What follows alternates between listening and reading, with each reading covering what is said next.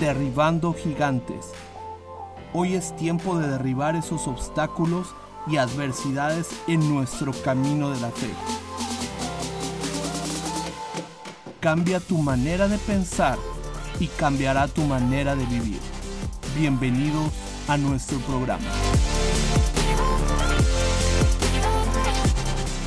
Hola, bienvenidos a Derribando Gigantes. Soy Víctor Solís. Y mi nombre es Israel Godoy. Qué bueno que nos acompañan hoy en este canal posible.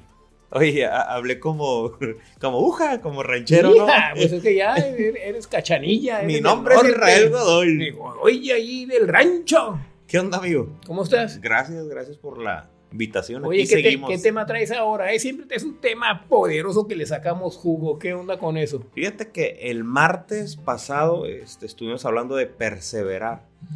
Y en la historia tú trajiste ahí un tema de los talentos y me acordé del cómo Jesús empieza a dar estos talentos. Pero bueno, el tema que traigo es una pregunta. ¿Eres hijo? Hazte esta pregunta, o sea, ¿eres hijo de Dios? Y se me vino ahorita que estamos platicando, que no nos estaban grabando. El hijo pródigo se fue, pero cuando regresa, Dios él tomó las bendiciones de parte de su papá. Sabía que cuando regresaba con su papá iba a recibir bendición, pero el hijo mayor, él no se sentía un hijo. De hecho, puros reclamos. Oye, papá, pues yo he estado aquí todo el tiempo y su papá, pues todo esto es tuyo, ¿no? Pero el tema que quiero tocar hoy, como profundizar, es en la historia de los talentos, cuando Jesús les empieza a contar esta historia y le dice, oye, a uno le dio 5 talentos. 5, sí. A otro le dio, es más, al que le dio 5 talentos, los multiplicó y vemos en la historia que Dios le dice, buen siervo y fiel. Y dijo, de acuerdo a tu capacidad. O sea que Dios sabía que estaba en ellos reproducir esos bienes. No les dio de acuerdo más de su capacidad, les dio de acuerdo a lo que Dios puso en ellos. Sí, o sea, les dio una confianza, o sea, los trató como hijos, y tú tienes esa capacidad de multiplicar. Entonces, vemos que al otro le dio 2 talentos, también los multiplica, pero me quiero concentrar en la persona que le dio un talento. Y al que le dio un talento, no lo multiplicó. No. Y de hecho, vemos aquí en Marcos 25, cómo él empezó a ver a un Dios, ver a un papá Dios como lo veía el hijo mayor. Sí, se llama el efecto avestruz. Dice que fue y enterró lo que Dios le dio, lo enterró. ¿Por qué? Porque había algo a que se arraigó de temor en su vida. Dice, sabía que eres hombre duro, que mi padre es duro o mi señor es duro. No, y dice que, o sea, dice en la escritura que él le tuvo miedo a su papá. O sea, imagínate yo, como hijo de Dios, que yo le tenga miedo a Dios. Y ese fue estamos viendo también la naturaleza de Adán cuando pecó, que Dios lo buscó en el huerto y dijo, ¿dónde estás? Dice, no, tuve miedo y me escondí. Oh, bueno. Es que el temor que le tuvo a Dios y no la confianza. O sea, Adán y el de la parábola, el que lo enterró, hay un temor. Y Dios como preguntándole a Adán, ¿en dónde estás? O sea, yo creo que hoy Dios nos hace una pregunta. Como hijos, ¿en dónde estamos? ¿O estamos como el hijo mayor? ¿O estamos como el hijo menor? Y me impresiona que el hijo menor siempre se sintió hijo. Aunque fue el peor, fue la oveja negra, pero él se fue, él malgastó. Ahorita me decías, cómo su hermano le dijo, oye, pues estuviste con prostitutas. Sí, fue el que lo sacó a flote ahí enfrente de la familia. El papá ni se había dado cuenta. No, pues yo pienso que era la envidia. Él es el que tenía ganas de andar allá. Se agüitó porque no fue. Tú sabes cómo son los amigos. Sí, una bendición, ¿no?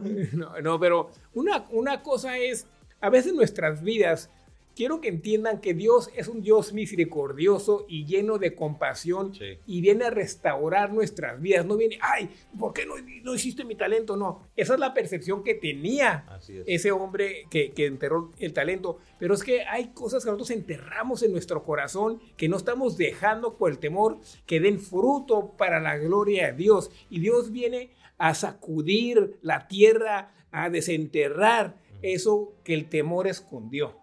Ahorita decías lo del avestruz, o sea, el El avestruz efecto avestruz. mete su cabeza, no tiene la capacidad de expresar sus sentimientos, de decir lo que le gusta. Y somos águilas, o sea, también otra pregunta sería, ¿soy un avestruz? Oh, sí, ¿O soy un águila? soy águila. La otra vez platicamos acerca del elefante.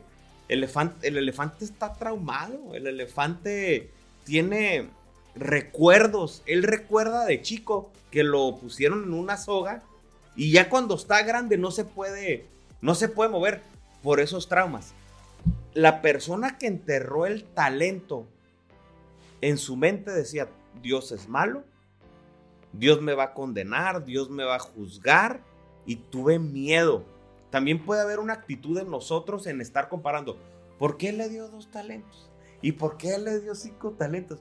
Oye, en lugar de estar viendo lo que tienen los demás, ve lo que tú tienes como hijo de Dios. Y saca el águila que está dentro de ti. No estés nada más viendo lo que no tienes. Y otra cosa, amigo. Yo pienso que muchas veces no vemos a Dios bien porque tuvimos un mal papá. O sea, no alcanzamos a ver un Dios amoroso porque no tuvimos un papá amoroso, porque no tuvimos a un papá que nos dio atención, porque no tuvimos un papá. Es más, yo ahorita me puedo enfocar en el papá, en lo que no hizo.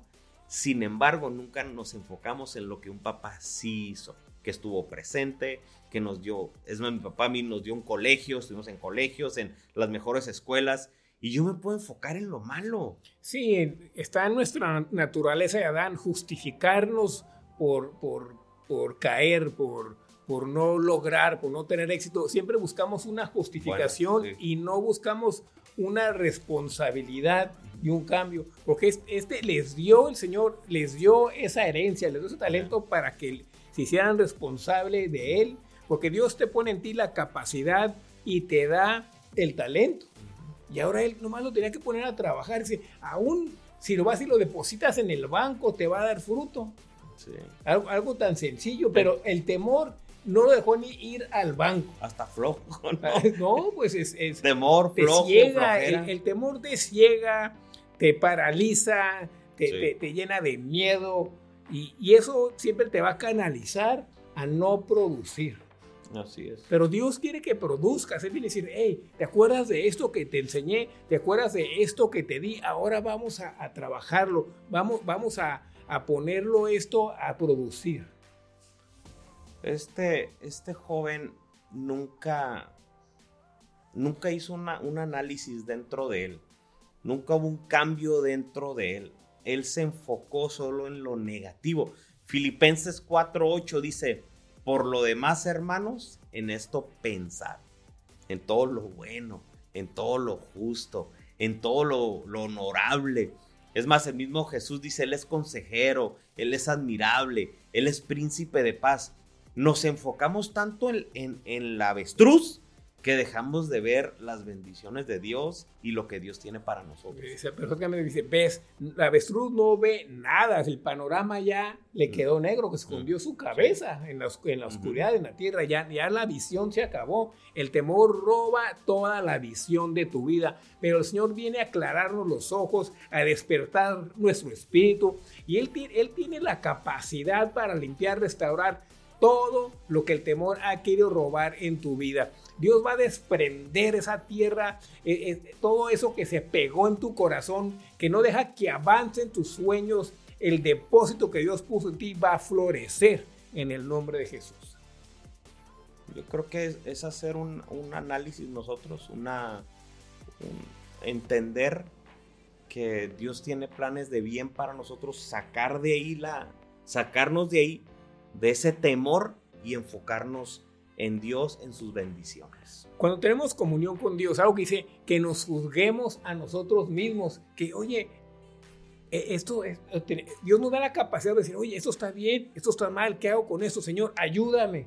Lo que tenemos que decir es, Señor, ayúdame con esto, claro. Pero no esconderte. Él viene a ayudarte, viene a refrescarte. Es tu papá, que es bueno. Es lo que dijo el hijo pródigo, Padre, ayúdame, aún hasta de seguro me das mínimo de comer como uno de tus trabajadores. Y fíjate, cuando fue con Dios, él fue con una mentalidad de obrero. ¿Sabes qué? Pero Dios le cambió una mentalidad de hijo. Pero te voy a decir una cosa, Irra. Podemos tener la mentalidad de obrero. El padre que tenía el hijo pródigo era bien bueno porque sabía, oye, hasta sus jornaleros comen re bien. Sí. Era un señor dador que aún los obreros tenían buena comida. Dijo, aún si voy y trabajo con mi papá, me va a tratar como un buen obrero. Pero el padre nunca dijo, él no es mi obrero, es mi hijo. Es que eso pasa cuando vamos con Dios. Y tú eres hijo, no eres obrero. Que Dios te bendiga. Bueno, recuerden estar conectados en este programa Derribando Gigantes cada martes 9:15 y lo pueden escuchar cuando ustedes quieran en nuestras redes, YouTube, podcast, en Instagram TV y también siempre en Facebook. Gracias por acompañarnos. Dios los bendiga. Muchas gracias por haber escuchado este programa. Puedes seguirnos en todas nuestras redes sociales para más información de nuestro próximo episodio.